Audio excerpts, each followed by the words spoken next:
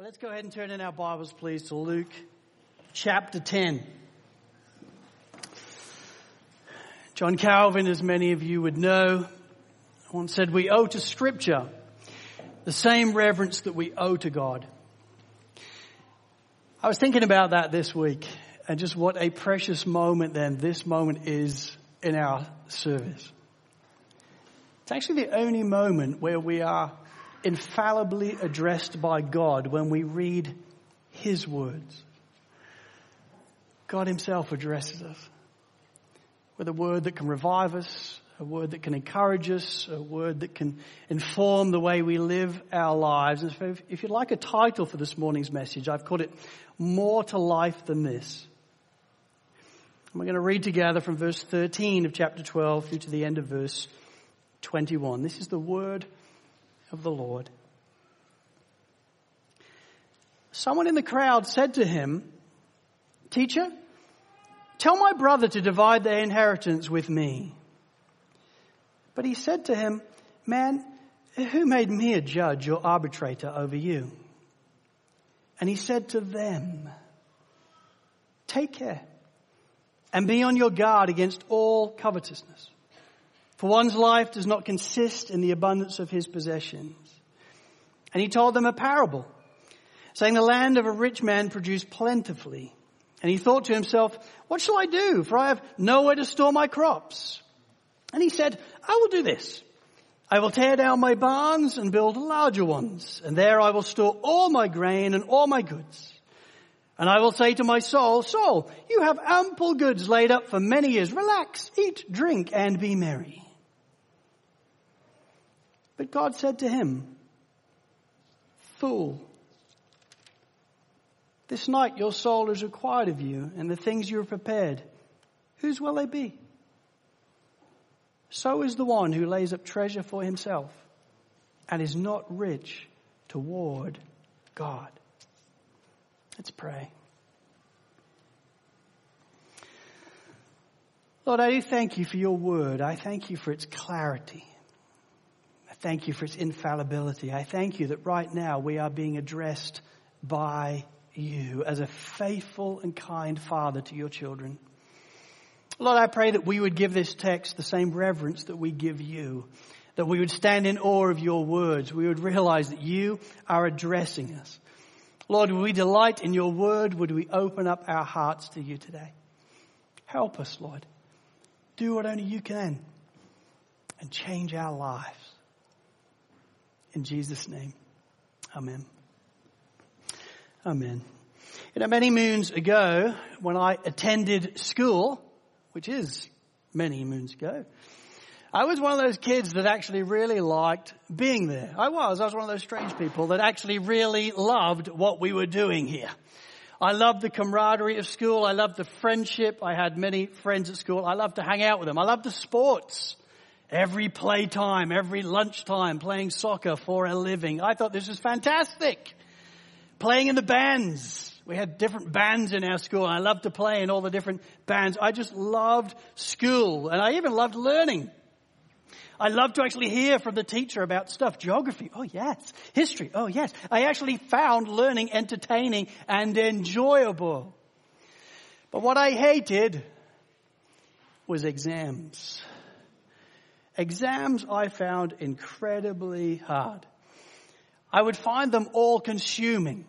I would think that my life is going to be defined by what is about to take place in the next 2 hours. And so there were certain periods of my life that I found very difficult. GCSEs were one of them. GCSEs are what you do in the UK when you're 16 years old. And then A-levels when you're 18 years old. They were really, really hard. And I just started to have tunnel vision when it came to these things. I felt totally consumed by them and totally felt that these things would define my life. I'm only 16, but my life will be ruined if I don't do well. And the way I got through that time is I remember many conversations that my parents would have with me. They would sit me down and they would say, "Son, there is so much more to life than your exams." And they would just slow me and help me see. They parented me well in this. And they would help me understand, "Son, you're not defined by your exams. You're defined by Jesus. He has a plan for you. You are His. Serve Him and honor Him. Humble yourself before Him, and He will raise you up at the right time. But you can trust Him. Your life isn't going to be defined by just these exams. Your life is defined by the sovereignty and kindness and grace of God. So work hard and honor the Lord, but don't be consumed by these things, consumed by Jesus. Well, as I spent time in this text this week and studied it in advance of this sermon, I couldn't help but perceive that Jesus is doing exactly the same with us right here. He's having one of these moments and one of these conversations with us as His children and as His friends right here this morning. And the one thing I think He wants to help us see right here this morning as He sits us down in the crowd is nothing to do with exams, but everything to do with possessions. And the one thing I think He wants us to realize this morning is, friend, there is so much more to life than just possessions. There's so much more to life than just what you own. Things that you can get so consumed by that you can think will define you. There's so much more to life than your stuff. 15% of the recorded words of Jesus in the Bible, 15% are about money and possessions. He talks more about money and possessions than He does heaven and hell combined. Out of the 39 recorded parables in Scripture, some 11 of them relate to money, possessions, and eternity. And the reason for that, my friends, is because although we may try and divorce our faith from our finances, all the way through Scripture, Jesus seeks to help us see that your faith and your possessions are always intrinsically and inseparably linked. They're joined together. You can't separate the two. And so He sits us down here and helps us see, friend, there is so much more to life than possessions. 3 points in this morning. Number 1, a gracious warning, verses 13 through 15. Number 2, an insightful parable, verses 16 through 21.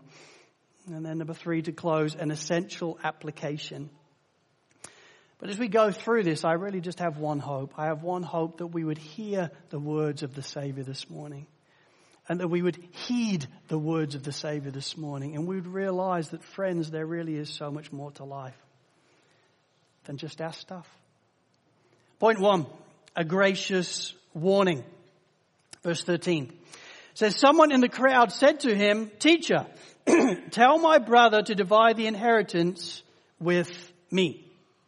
This whole scene starts with a request from an anonymous man in the crowd.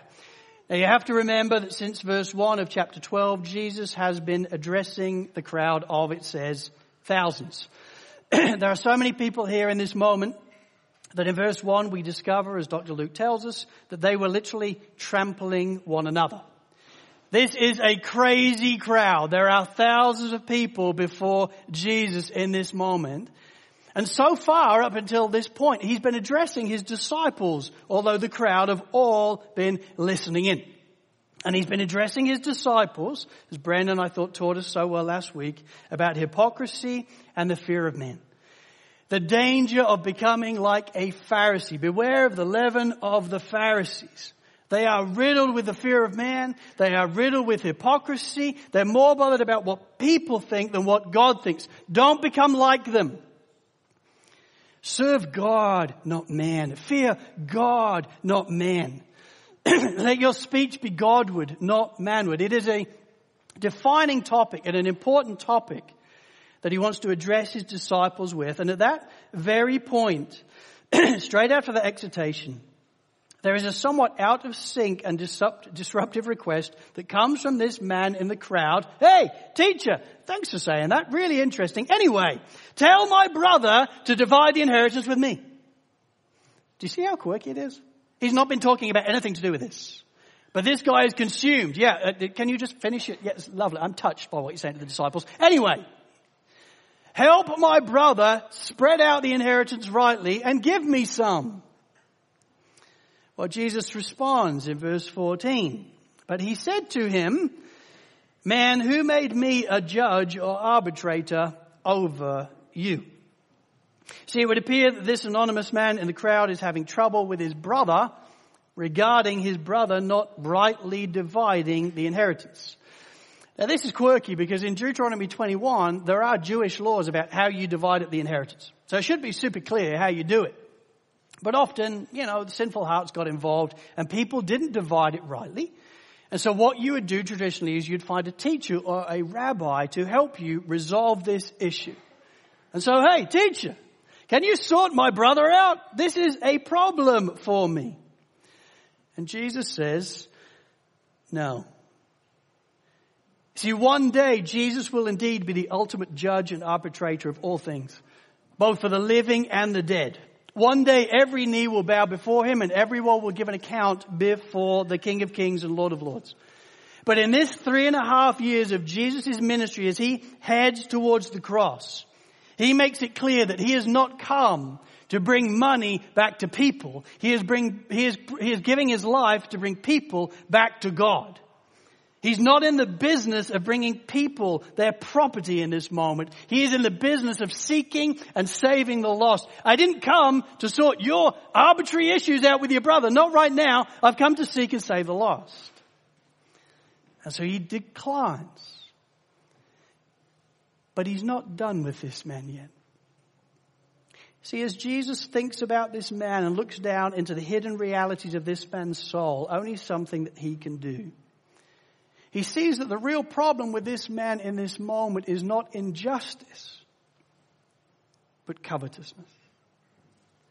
The real problem for this man isn't that he's been ripped off by his brother and he's like, righteously, we need to stand for justice. That isn't the problem. No, the problem with this man in this moment is he is covetous. See, covetousness in the Bible is the eager and insatiable desire for more. That's what coveting is. It's that eager and insatiable desire that if only I get this, then I'll be satisfied. If only I get this, then I'll be happy. If only I can have this, then my life will be complete and I'll be at peace and joyful and satisfied in all things. It is that insatiable desire for more in our hearts. This man, it would appear before the Savior, is riddled with it. Jesus knows this man is riddled with it. But he also knows so many in the crowd, and those that will come after this crowd are riddled with it as well. And so he no longer addresses this man. From verse 15 it says, and he said to them. He's addressing everybody. He's addressing all the crowd on this issue of covetousness. My friends, he's addressing us. This is what he says in verse 15. And he said to them, take care and be on your guard against all covetousness. For one's life does not consist in the abundance of his possessions. And my friends, I submit to you in this age of affluence that we live in today, what a kind and gracious and important warning this is for us all, is it not? We need the Savior's gracious warning over us. We need to be hearing his words this morning because that eager and insatiable desire for more, thinking if I could just get this, I'll be satisfied, was not unique to just this man, was it? We can all find that wrestle. We can all find it hard at different times, and yet the Bible could not be more clear that we should guard ourselves against covetousness with everything we have. In Exodus chapter 20, verse 17, then, for example, we read, you shall not covet. It's not complicated. It's the first 4 words. I mean, it's just, you shall not do this. Don't do this. Guard your hearts from an eager and insatiable desire for more. Guard your hearts. Why? Because it won't satisfy you. You think it will be the sum of everything you want, but it won't be. You see, the 10 Commandments are written for us as we remember when we went through the series on Exodus. They're not God trying to be a killjoy to us. They're God's gracious path for life. He's saying, listen, you do these things, it's going to go well for you. You will thrive. You'll find true satisfaction in a relationship with God. Don't get distracted by these things. So you shall not covet. Why? Because it's a wild goose chase without the goose. You think these things are going to satisfy you. You think if I can just get this, I'll be happy. You will not. Your heart will want for something else. You'll be looking for another wild goose that also doesn't exist. That's why in Proverbs 23 verse 5, it's one of those amusing verses that I just love the picture of it. It says, cast but a glance at riches and they are gone. For they will surely sprout wings and fly off to the sky like an eagle. I mean, the next time you find something in your life that you think, if only I had that TV, I need the TV, I'd be happy. Just imagine it growing wings and flying off. It will help you in your purchase. It will not satisfy you in the way you think. Ecclesiastes 5 verse 10. He who loves money will not be satisfied with money, nor he who loves wealth with his income. This also is vanity. Do you ever find that? You think, if only my boss would pay me a bit more, I'd be happy. Guess what? He pays you a bit more. What happens? You're not happy. I want a bit more. I want a bit more. I want a bit more. It's because it's all meaningless. It's all vanity. Our hearts, John Calvin tells us, are all idol factories. We make things up where we think, if only I had that, I'd be so happy. But then we get that and we find it's an illusion and we're not happy. It sprouted wings. It left us. Jesus knows that. So he tells us right here in verse 15, listen, take care and be on your guard against all covetousness.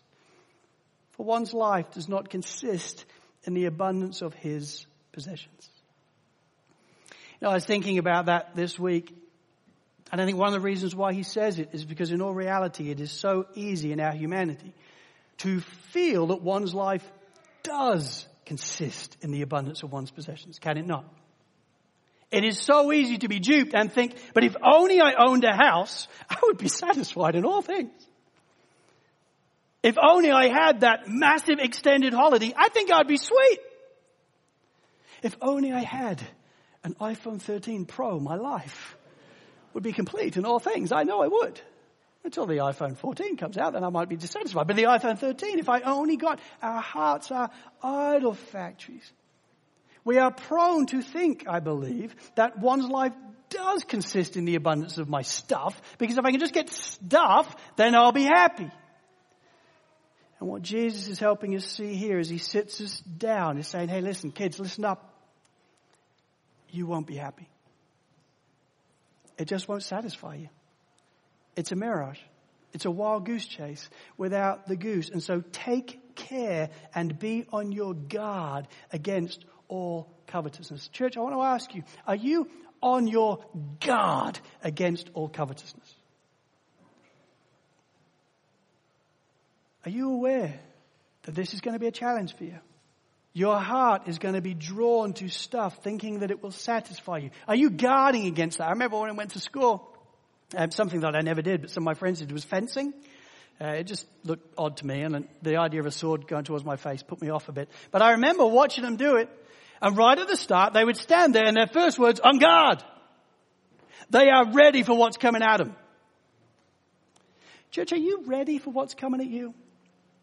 In an age of affluence, in Sydney where money is plentiful, are you ready that what is coming after you is trust in me, it will satisfy you?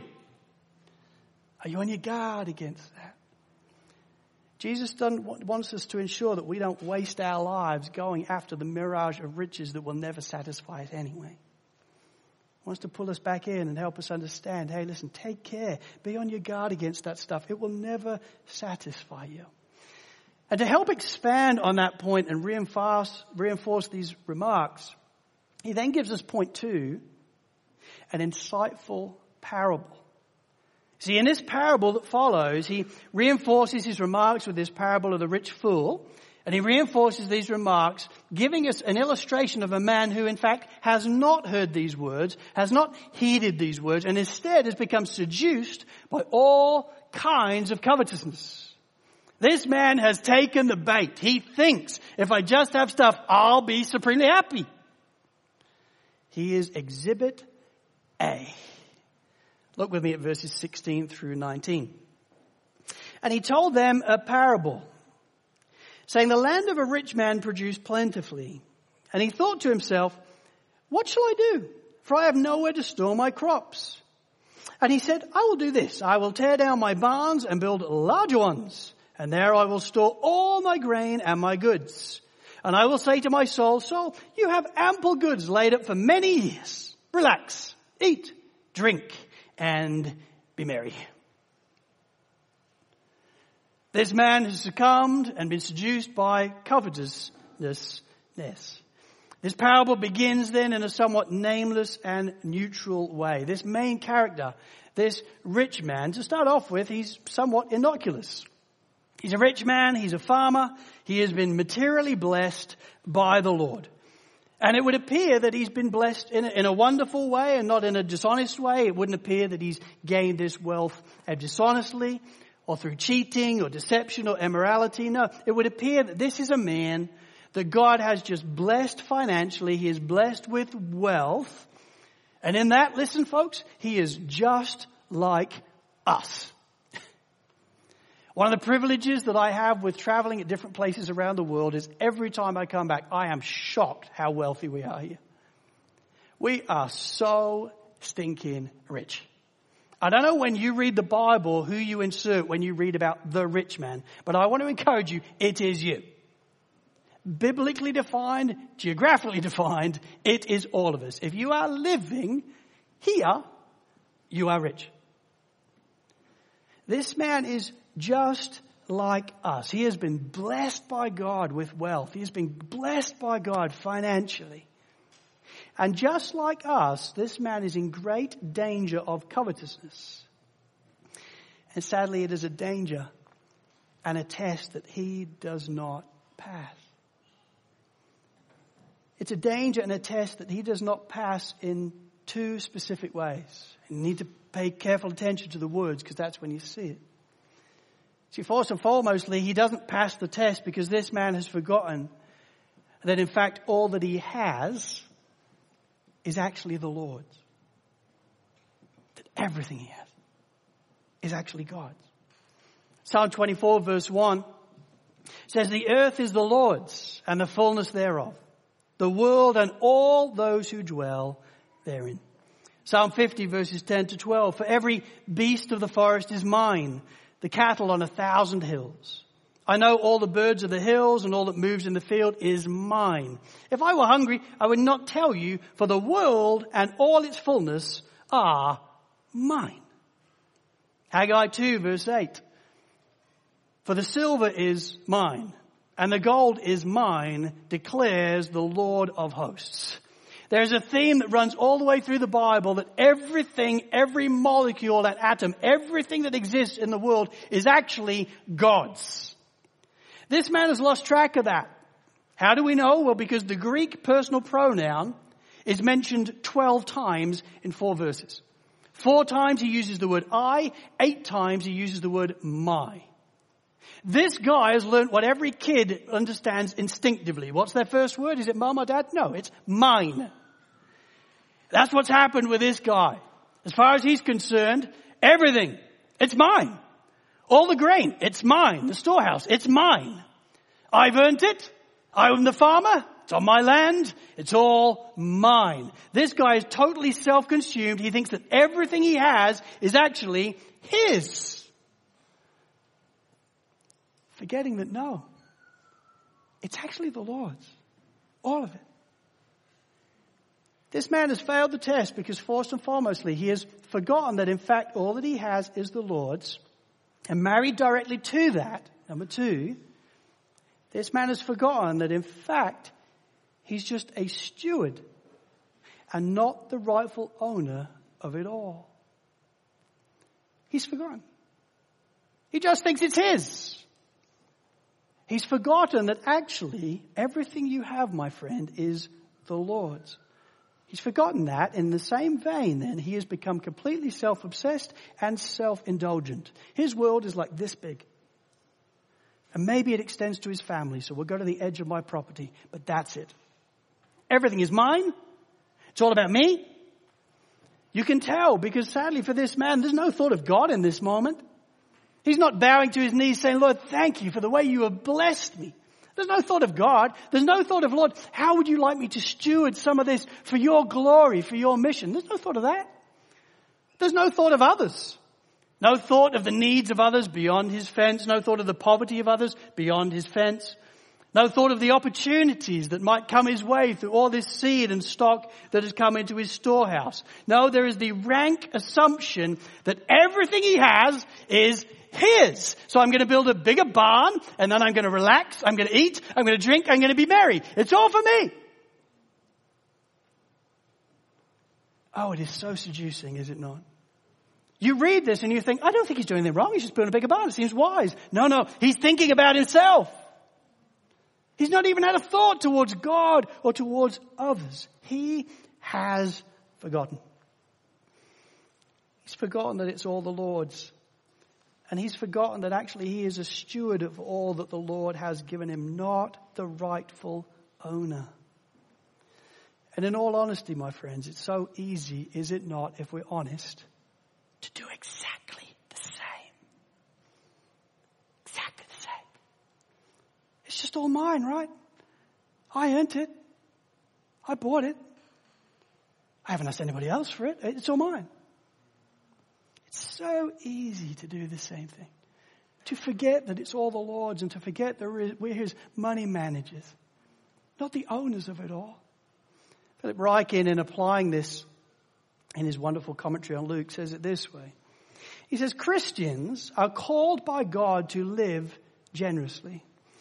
We do not work simply to satisfy our own desires, but also to provide for others. This is not to say that we can never enjoy what God has given us. After all, enjoying God's gifts is one aspect of good stewardship. But Christians who are as wealthy as we are should always be thinking about what we can give to someone else. It is only in this way that money loses its power over us. For as Kent Hughes has said, every time I give, I declare that money does not control me.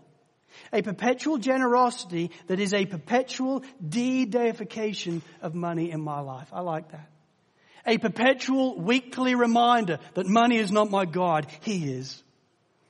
So that it may lose its power. Then he says this excellently. He says, for whenever we think like owners, it should be a red flag for us. Because we should be thinking like stewards, investment managers, always looking for the best place to invest the owner's money and in a way that is truly generous. Isn't that good? What wonderful, helpful pastoral advice. So my friends, it's not wrong then to enjoy God's good gifts. Ecclesiastes 5:19 makes that clear. It's a good thing. It honors the Lord when he's blessed us in some way to enjoy that and give thanks to him. Likewise, it's not wrong to own things before the Lord. Exodus chapter 22 and Acts 2 teach us that. It can be a good thing to own things so that these things can be stewarded for the glory of God. It's not wrong to own things. It's not wrong to enjoy God's gifts. But what is wrong is to assume that everything that God has brought into your storehouse was always for you. Just for you.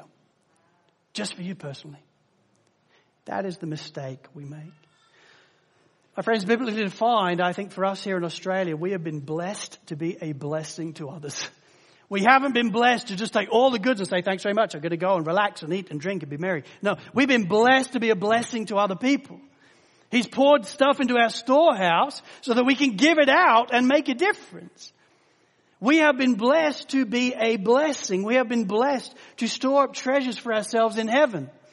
Not on earth where moth and rust destroy and where thieves break in and steal, but in the heavenly realms. They're not my words, they're the words of Jesus. And we have been blessed by God so that we can make a very real difference in this world by being his money managers and investing it strategically and importantly to see the gospel go forward. This man lost sight of that. He thought it was all for him. Oh, thank you. I'm now going to relax and eat and drink and be merry because it's all for me. And what we see then in verse 20 and 21 is God's sobering verdict on this man. Look at verse 20. But God said to him, fool, this night your soul is required of you, and the things you have prepared, whose will they be? So is the one who lays up treasure for himself and is not rich toward God. God's sobering verdict on this man's life is that you are a fool. I mean, if there's one thing you don't want God saying to you, it is surely that. You're an idiot. But that's the way this man had behaved. He had forgotten that it was all the Lord's. He had forgotten that he's called to steward it and just thought, oh, thanks so much. I'll have it all for myself so I can relax and eat and drink and be merry. He's like, you fool. You have missed the opportunity to be a blessing to others. You've missed the opportunity to store up treasures for yourself in heaven. You've missed the opportunity to make a difference here in this world right now, just thinking it was all for you. Fool. You think that by building a bigger barn, you'll just live forever? Well, actually you won't, because tonight you're going to die. It's so easy when we get rich. I think it's easy for us in Australia anyway, to get so wealthy that all we think is about how I'm going to protect myself for all my days. And we assume all our days are going to be very, very long. And we forget that when God says the time is now, you're gone. And you can't stop it. What will you have done with your life? God's sobering verdict on this man's ways is that he is a fool. But listen, God's Son is telling us this parable so that we not be like this man. It's a gracious and kind warning. He's saying, listen, don't be like this guy. Don't make this mistake. Don't fall for covetousness. And where that leads us then, just in closing, point 3, is to an essential application. See, all the way through this text, Jesus has been addressing the crowd. He's been addressing the crowd, apart from the first anonymous voice that comes from the crowd where he wants, hey, can you help me out with my inheritance? Since that moment, he has been addressing the crowd, understanding that this is a challenge for everyone present. And I submit to you all the way through this morning, Jesus has been addressing this crowd as well. He understands this is a challenge for all of us in different ways. So he's addressing us all. And so for all of us, there is a required response. See, if you're here this morning then and you don't know Jesus as your Lord and Savior, thanks so much for coming. I love that you would come and join us today. I love that you would be wanting to inquire about Jesus. Or maybe you don't want to inquire about Jesus and somebody just dragged you along. I still love that you are here. I love that you've come and been a part of us this morning. And I believe the Lord wants to address you this morning. And what I believe he wants you to know is, friend, there is so much more to life than possessions. It's so easy to think, if I just have this, if I just get this pay rise, if I just go on this trip, then I'll be sweet, I'll be satisfied. Well, I can assure you, you will never be satisfied, because those things will never satisfy you. You'll just want something else and something else and something else. God knows that, which is why he tells us that it works like that in his word. But what he also tells us is there is one who will truly satisfy you, and his name is Jesus. Having a relationship with God can satisfy the longings of your heart, and it is the only conclusion that will actually satisfy what you are looking for. See, the Bible makes it clear that God made us, and he made us to actually have our satisfaction in him. He designed us so that we would find our joy in him and our identity in him and our longing in him. The sum of all those things that you actually crave. The problem is, in Genesis chapter 3, mankind rejected God. They decided, I'm going to try and find my satisfaction in something else. And we've been doing it ever since. Looking for thousands of different ways to be satisfied. And that's what sin is. It's rejecting God and all that he has for us, and instead exchanging it for the kingdom and trying to find it everywhere else. All the time saying, I'm having nothing to do with you. And God could have left us there. But he didn't. For God so loved the world, Jesus tells us, that he gave his only Son, so that whoever believes in him should not perish, but have eternal life. God sent his Son on the greatest rescue mission ever told, who gave his life away as a ransom for many, and in doing so said, listen, if you put your faith in me as your Lord and Savior, I will return you to the only relationship that will truly satisfy. I will let you back into the garden. I will let you back into a relationship with the Father. I will pay the consequences of your sin, namely death, and in doing so, I will give you true life. True life that possessions can't give you. But true life that his death truly could. In Romans 10 verse 9 we read, "For if you confess with your mouth that Jesus is Lord and believe in your heart that God raised him from the dead, then you will be saved." Friend, if you're here today and you don't know Jesus as your Lord and Savior, I urge you, please do that today. Put your faith in him as your Lord and Savior. Take him as the King and Savior of your life. And you will find true satisfaction in the most unusual of places. You will find true satisfaction in God. A whole new world will open up before you. I was 20 years old when I did that. I've never looked back for a day. And neither will you. I urge you, please, put your faith in him. Because, friend, there is so much more to life than possessions. And folks, if you're here today and you do know Jesus Christ as your Lord and Savior, which is most of you, and friend, I want you to know there is so much more to life than possessions for you too. It can be so easy to forget just how dangerous covetousness can be, can't it? It is the air we breathe. And no one even calls it greed or covetousness in the world. They just call it life. Well, no one's scared of life. It's the Australian dream. Or is it covetousness? My friends, are you on the guard against these things? It is so easy to forget just how dangerous covetousness can be. It's so easy to find ourselves looking for things to be satisfied, thinking if I just had that, I think I'd be satisfied. Then I'd start really serving the Lord and giving to the Lord. It's just for a season. No, that season will become another season, and another season, and another season. Because it's coming from a covetous heart. It's so easy to forget that all that we have is actually the Lord's. It's so easy to forget that we're just stewards and not owners of all that we have been entrusted with. It's so easy to forget that we've been blessed to be a blessing. And so, my friends, I want to encourage you. Take care and be on your guard against all covetousness. Stand firm. Guard your heart from something that is coming towards you like a steam train. And as an expression of that guarding, I want to encourage you to be generous then with all that the Lord has entrusted to you. He's blessed you so that you may be a blessing. He's blessed you so that you may store up treasures for yourself in heaven. He's blessed you so that you may make a very real difference in this world. See, the wonderful missionary Jim Elliot, he was right when he infamously said this: "He is no fool who gives what he cannot keep to gain what he cannot lose."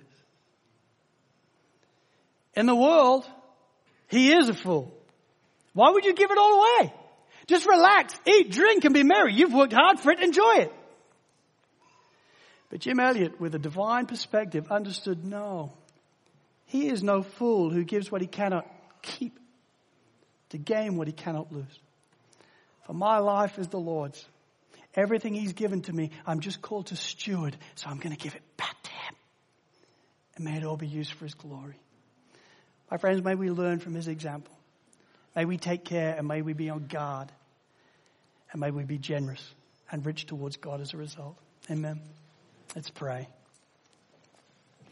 Lord, I do thank you for the kind way in which you address us. Lord, I thank you that in your mercy you do take time to sit us down and address things that are real for us, that are real heart issues that we all struggle with to some degree.